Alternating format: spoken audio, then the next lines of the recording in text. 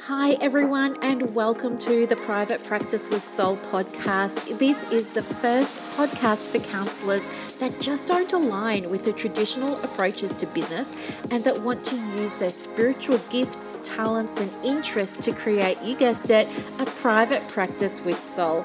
So, look, leave it to me to provide you with everything you need, including strategies that you can use to increase your income, reduce your workload, and of course, increase inquiries and referrals to your beautiful soul-led private practice. I love it so much. If you haven't done it already, grab your journal, grab your pen, and let's begin. Hello, everybody. Welcome to another episode of the Private Practice with Soul podcast. Today we're going to talk about niching, which I love. I know not everybody does, but I do, and I'm going to tell you why. Because, well, so many reasons. First off, niching is the best thing ever because I get to fill up my diary every single day with clients that I love working with, that I feel energized by. Like, I come away from my sessions and I'm bouncing, and I often say to clients that I'm working with, can you believe we get to do this? Like, really, can you believe that we get to do this? And I never, ever, ever knew that private practice could be so, well, I don't know that fun is the right word, but so energizing and it just feels so lit up. And I didn't have that until I had a niche. So there's that. The other thing too is when you're filling up your diary with soulmate clients, like doing the work that you love to do, it doesn't actually feel like work, which is such a cliche, but it's actually true. And yeah, it's just like your highest joy. And I think when you're excited about who you're going to work with or you're looking forward to helping that person, it makes such a big difference to how you show up because it really does impact your energy, right?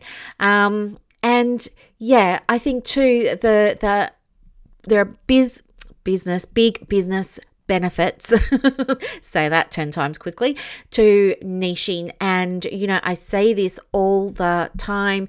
If you're not getting referrals, it's because you're not referable. And I don't say that to be mean. I say that because I want to help you. What do I mean by referable? By referable, I have to know why I'm going to send somebody to you, right? Because do you know what? It might surprise you to know, but the actual thing is that counselors referring to each other is the biggest source of referrals in our industry.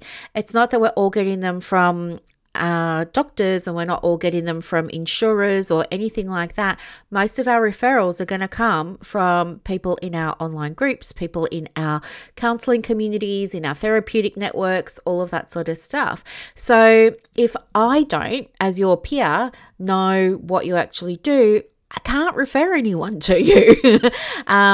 So I see this so much when people say, I help everybody and I do all of the things. I can't refer anybody to you if you're saying that you help everyone and you do all of the things. If I've got a client sitting in front of me who I said on the last episode, I gave the example, I think, of somebody who was on the spectrum, an adolescent who was on the spectrum and had a dual diagnosis of ADHD, for example. I know exactly who I'm going to send that person to because that counselor or that private practice is going to be a private practice that's all about, hey, we work with adolescents on the spectrum who also have ADHD. Now, you might be saying, well, I help everyone do everything using all of the therapies. There's no way you can be doing all of that. First off, and second off, it's not specific enough. You're not specializing in anything. So why am I going to send my client to someone who's so general? I want to send my client where they're going to get the support they actually need. And so when you are being very vague and you are being so broad in your advertising, you're going to have a hard time filling your diary. The reality is that it's by having a niche that you start to attract clients because clients know who you are, how you help, what you stand for. I think some counsellors struggle because of limiting beliefs that they have that they end up projecting onto their business, which then ends up being projected onto their potential clients. For example, some people will say to me, when I say, oh, you've ticked all the boxes on your Psychology Today profile about all the different things that you can help with, like you've got depression, anxiety, sexual dysfunction, relationships, grief, this, that, ADHD, autism, and people will say, well, I can do all of that. And I think, yes, but you're not specializing in anything. It's not a matter of what can you do. Nobody's saying you can or you can't. But when you're saying you do all of the things, you're actually saying, well, I don't actually do anything really. I'm a generalist.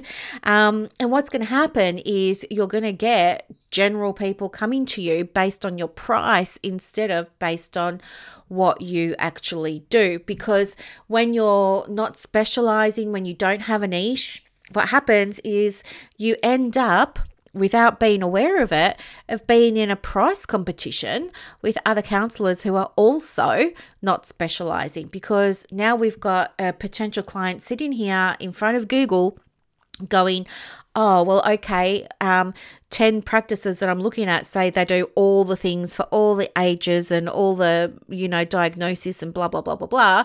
Well, I guess if they all do everything, I'm just going to go with the cheapest. And they're going to pick you because you're the cheapest practice. And then guess what's going to happen? You're going to have, short-term clients who don't stick around long. You're going to have clients who no-show, who you've got to chase for cancellations, who you need to get debt collection onto if you're, set up for debt collection and that's part of your thing. Whatever. And you're not going to be loving what you're doing, and it's going to feel hard, and you're going to be saying, I've got so many gaps in my diary. Where are all my clients? Like, I'm letting them know that I'm here and I can do all the things. So the practices that are really successful have a niche, and they stand for something. Now, it doesn't have to be. Here's what I want you to know. Hang on. I'm just making a note for myself. Okay. Here's what I want you to know. There's a limiting belief that says I'm not going to get any clients if I niche. There's also another limiting belief that says I don't want to deny people services. I don't even know where this thought came from or where this thought originated, but it has permeated some of the counselling groups that I'm in online. It's like this thing about it's not okay to deny people who really need it your service, and if you can help, No, I disagree. I think that it's not your job to be available to help all the people all the time. Those clients who need help are better served or best served by somebody who specializes in helping with that kind of problem. So if, for example, you specialize in holistic counseling for women who've been through trauma, and you get a adolescent come through who's getting bullied, well, you got two things that you got a few options, right? Two options come to mind. First off, you can say that you see them if you want. You don't have to deny anybody anything. So if you want to see them, yes, absolutely, you can. The other thing that I want you to know, though, is it's okay for you to say, do you know what? This is not my field of expertise, but I'm connected in a community of other therapists, other counselors. If you like, I can put the feelers out and see if there's somebody in our area that does specialize in, bullying, like school-based bullying, and get you some support. Would that be okay? And then you come into the groups and you say, hey, I've got, a potential referral here. I've got an adolescent client who's needing some support for bullying at school. Is there somebody who's, specializing in this area or familiar with this work and can take on a client? So I think that it's always best to stick with what your area of expertise is, and no, you're not an expert in everything. you will have an inclination, or you will have a skill set, you will have a passion for one thing a little bit more than everything else, and maybe that's what you focus on. So that's the other thing that we need to be aware of with niching. You're not denying anybody any services. I think it's probably not great if you are just filling your diary with anyone and everyone, because that's telling me that you're operating from a scarcity mindset, and that you're operating, perhaps, not always, but perhaps you're operating based on the income, or based on the turnover. I need it for my diary so I can pay the rent and pay myself. There's nothing wrong with that, in some ways, but in other ways, there's a whole lot wrong with that, because you're not the best person to be helping that client. And if you really want to help them, you'd be referring them on to a specialist. So a few things come up there, and you have to really think about the ethics of taking on people that, aren't aligned with your practice, that aren't aligned with your philosophy around health and well-being. Do you know what I mean? That aren't aligned with your area of interest. So how do you find an area of interest when you feel competent in helping everyone? I think there are a few ways to go about it. And I didn't niche for the longest time because I didn't know about niching, okay? Like, full transparency, I did not know about niching. I was such a late comer to Facebook. All these groups and societies and everything were out there already. I had no idea they even existed. I didn't know about niching. I was just sitting there in the bulk billing medical clinic, accepting anyone and everyone that walked through the door that didn't want to pay for a service. When I became private, so I started charging fees, again, I didn't have a niche because I didn't know about niching. And it was a real learning experience for me, as you've heard from other podcasts. What ended up happening, how I found my niche, was as a result of a big problem that happened in psychology a few years ago. And you've probably heard that story before, so I'm not going to go into it again. But that big problem caused, what for me at the time felt like a very real dark night of the soul. And from there, that whole world of early practices that I had growing up around runes, I Ching, oracle cards, angel cards, tarot, all of that sort of stuff, spirituality, made a resurgence in my life at the time. And I couldn't let it go. It was just so powerful, this calling within me, that I really wanted to find ways to incorporate it into what I was doing, see if I could, see what the rules were or weren't. And eventually, do you know what? The calling was just so strong for me that I knew that I was no longer in alignment with a medical model of working with clients, or a corporate model or a pharmaceutical model of working with clients. And I knew I needed to be able to work outside of that. And that's why I deregistered as a psychologist after 25 years, and with a PhD, I left the medical model of psychology and moved into counseling, where I had more, what do I want to say? Hang on, just bless me. Where I had more freedom, more space to be able to support people without the reliance on rushing people through treatment, which is very much what Medicare is all about. I didn't want to be rushing people through treatment. I wanted space to sit with them so they could process things in their own time. And I wanted to be able to talk with them about other things than diagnoses and treatment plans and stuff like that. And it was through connecting with that calling and allowing myself to trust the niggle, as Rebecca Campbell would say, like to trust that niggle, that my whole world opened up, and I became someone that stood for the integration of spiritual practices with private practice. And you know what? That was where I became a leader, and it was never my intention to become a leader, but it just happened. And, I love helping my clients, whether they're supervisees, mentees, coaches, students, people in my groups, I always now help through a spiritual framework, whether it's helping through a framework I created in private practice around the masculine and the feminine, or a framework around connecting with source or higher self, or supporting practitioners to connect with their own inner wisdom, so that they're not out there comparing themselves and suffering from the imposter syndrome that's so readily thrust upon them, So my niche, the way that I found mine was, if you'd said to me when I was working as a psychologist, hey, you need to choose a niche, I would have been open to it because I love learning, right? So I would have been like, oh, okay, what's this? Tell me about niches and what does that involve and how do you find one? But I didn't have that guidance.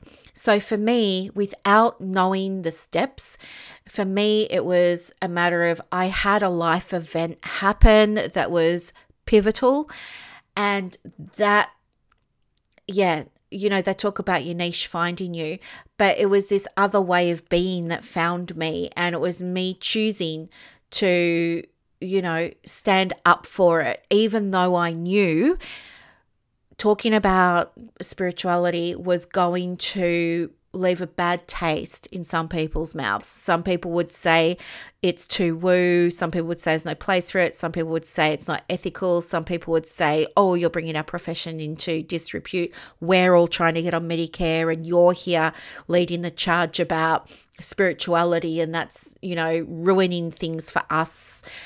So I knew that I was going to be up against some of all of that. But at the same time, when you know what your niche is, you know what your niche is, and you feel so grounded in that it doesn't really affect you what other people are doing or saying. And when you operate from that space of, and it's not confidence, it's just you're so grounded in your niche, that's how you attract people. So even now, people come and work with me for the spiritual approach. And I don't always say to them, hey, we're going to use a spiritual approach today. It's just the way I operate. I operate through that lens of what's in the highest good, what's my intention here, what's in the highest good for my client and for everybody else.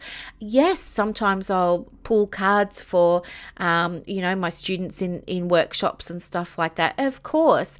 And yes, I do have a service on the side, like so apart from doing the things that I've just shared, one of the other things that I've been doing for the last 2 years is tarot readings for private practice owners, to give them insight about their business, because this really aligns with me. Of course it's Jungian, and of course it's about archetypes, and of course it's about symbols, but you know what, it's also about the subconscious mind. And you know what, when you walk into a busy room, who's the only person you can't see? It's you. Right? You are the only person that you can't see. And that's why things like, for me, helping people through something like imagery that you might see in tarot cards or oracle cards or angel cards or whatever cards people want to use. And people bring cards to sessions now when they work with me. It's about unlocking that part of the subconscious mind that helps them to see what they can't see themselves. And that's priceless. And of course and you know what, if they say to me, oh, I'm doing all of this work and I'm not getting any results, that's so great for me to hear, because I can apply my masculine and feminine frameworks energetically to giving them some guidance around what to release, what to surrender, what to do less of, what to allow more of in, and, give them strategies to support them and processes to support them in doing all of that. So that's what I'm known for now. That's my niche now. I'm the one that integrates spiritual practice with private practice for private practice owners, right? So if you want to find your niche, and if I had to have my time over again, do you know what? I might not have even found my niche that I'm in now. It'll probably be something else. But my advice to you would be, you've got a couple of things. You can either look at what presenting problems or presenting challenges you really love working with. Like they're juicy, they get you so involved. You are so, like, you get really excited when you see this client in your diary because you love them. Like you love the journey they're on. You love the challenge they're working through. You love do you know what I mean? So if you're already seeing clients, what I'd love you to do is get your podcast journal and a pen and just jot down the name of, 3 to 5 clients that you really, really, really, really, really love working with. And you know the ones I mean, the ones who are in your diary and you're like, yes, I'm so excited to see that person. I wonder where they're at today and I wonder how they're going. I want you to write their names down or their initials or something in your journal. And after the show, I want you to really think about what it is that you enjoy working with about them. Okay. Is it something to do with their personality? Is it something to do with the problem that they're coming along with? Is it something to do with the way that they show up for themselves? Like, just allow yourself to sit there and connect the dots, like see what they all have in common. The other thing that you can use to find your niche is looking at the solution. So maybe you get so lit up when you see people have an outcome, right? So like me, I'm a results-focused coach. I'm all about the results. I'm all about the results in Clients on Demand. I'm all about the results in, everything that I do, right? So I know one of the things that really lights me up is, hearing about people's results. So what do I have to do then to help them get results? How do I have to show up to help them get results? And what do I want to be known for? I want to be known for that spiritual woo coach over there that you absolutely have to work with because she wants you to get results, right? That's why I want people to come into me. But you think about the results that you want for your clients. So for me, I want them to feel confident. I want them to release imposter syndrome, fill their diaries, finally understand what marketing is and be equipped to market their practice without me. And all of that sort of stuff. They're the results that I want my clients to get. But have a think about the results you love hearing about with your clients. And maybe you become niched on the outcome. Okay, so maybe you become niched on the outcome. So what does that actually mean? Well, if, say, for example, you work with neurodivergent clients and they have trouble, completing tasks, for example, productivity issues, maybe the result that you love to get with them is that they can actually get things done. They can actually finish things. So maybe you become the counselor that gets that result, right? That focuses on supporting them to be able to get things done. See what I mean? So that's your second option.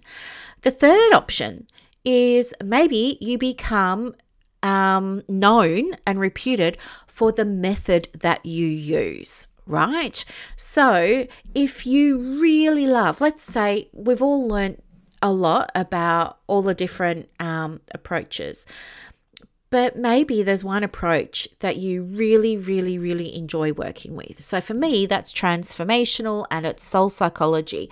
But what is it for you? Is it going to be EMDR? Is it going to be polyvagal? Is it going to be something else altogether? And maybe your niche is the method that you use. And maybe you get known for being the person that uses that method. And that's your niche, right? And yes, you can, still see anybody across the lifespan if you wanted to, because it's not going to matter as much because they're not coming to you for their lifespan. They're coming to you for the method that you use. So have a think about, what method do I really, really, really, really, really enjoy doing? Is it hypnosis? Is it hypnotherapy? Is it walk and talk? Like, what do I want to be known for? If I got to choose to be known for one particular methodology, what would it be? Okay. And maybe that's your niche and that's your branding right there. Maybe you are the EMDR counselor.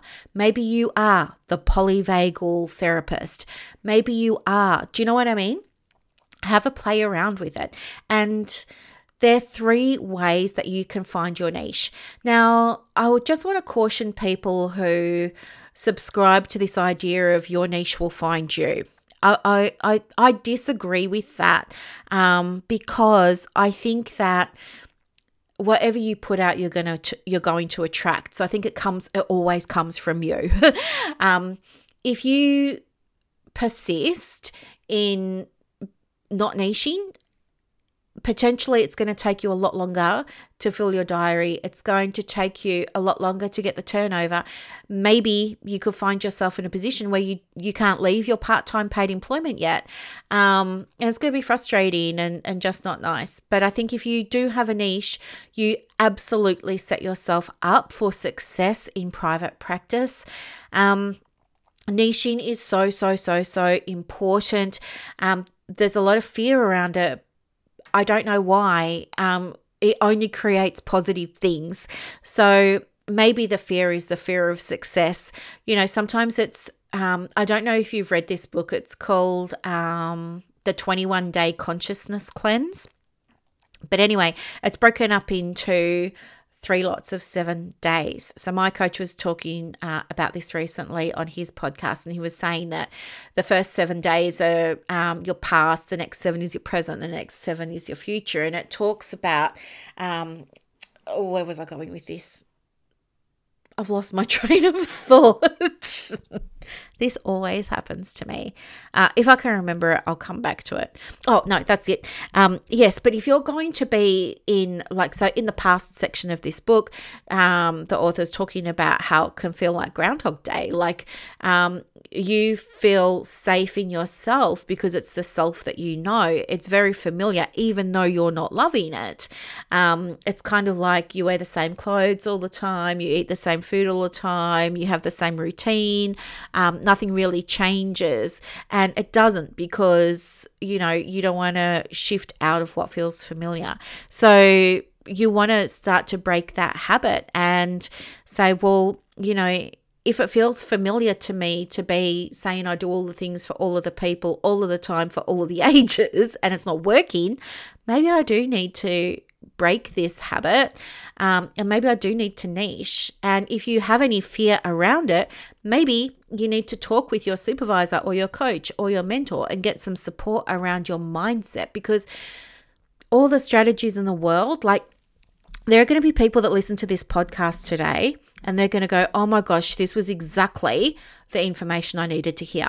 There are going to be other people that listen to this podcast that aren't ready to change, and they'll say, nah, can't do it, disagree, not for me. I still am going to subscribe to the idea that it's denying services and it's this and it's that.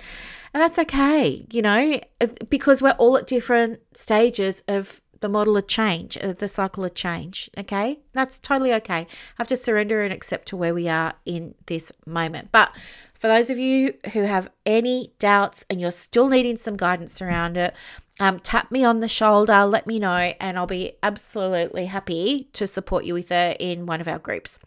All right. Well, I hope you have an amazing weekend. Gabe is down at the hairdresser, having his hair cut. He's not a fan of getting groomed, little fella. So he's off there doing that. I think he's getting cuts and, whole treatments on his fur and everything. So for those of you who don't know, Gabe is my rescue fur baby. He's a Maltese cross meatball. Love him so much. Oh my gosh, this dog is just the best dog in the universe. We are so in love with each other. Anyway, so he's off doing that. Quick update on the renovations. Spa just got put in today, which is so exciting. Now I can get the inspection done and get that all ticked off. And then something else really cool is a duck came up to the window yesterday morning. So where I live in Mount Eliza, there's heaps of established trees and parks and stuff like that. And anyway, there was this duck and it came right across the front lawn and it came right up to the window of my study. And Gabe was just looking through the glass at this duck, and they were just looking at each other. He didn't bark at the duck didn't quack at him. They were just checking each other out, and they stood there checking each other out for a good minute or two. And then I moved because I dropped the remote control, and then the duck flew off. But so I ruined the magic moment those two were having. But anyway, the duck just came back while I was recording the podcast, and maybe the duck is looking for Gabe and wondering where Gabe is because Gabe's not here. Anyway, I hope you all have like a really beautiful weekend, and thank you so much for listening to another episode of the Private Practice with Sol podcast. Bye. I hope that you loved this episode as much as I loved putting it together for you. To get more resources to help you in your private practice, head over to Instagram. My handle is @theprivatepracticecoach. And also, if you want more inquiries and referrals for your business, let me know. I have a program called Clients on Demand that opens every quarter, and I can absolutely get you some information for that as well.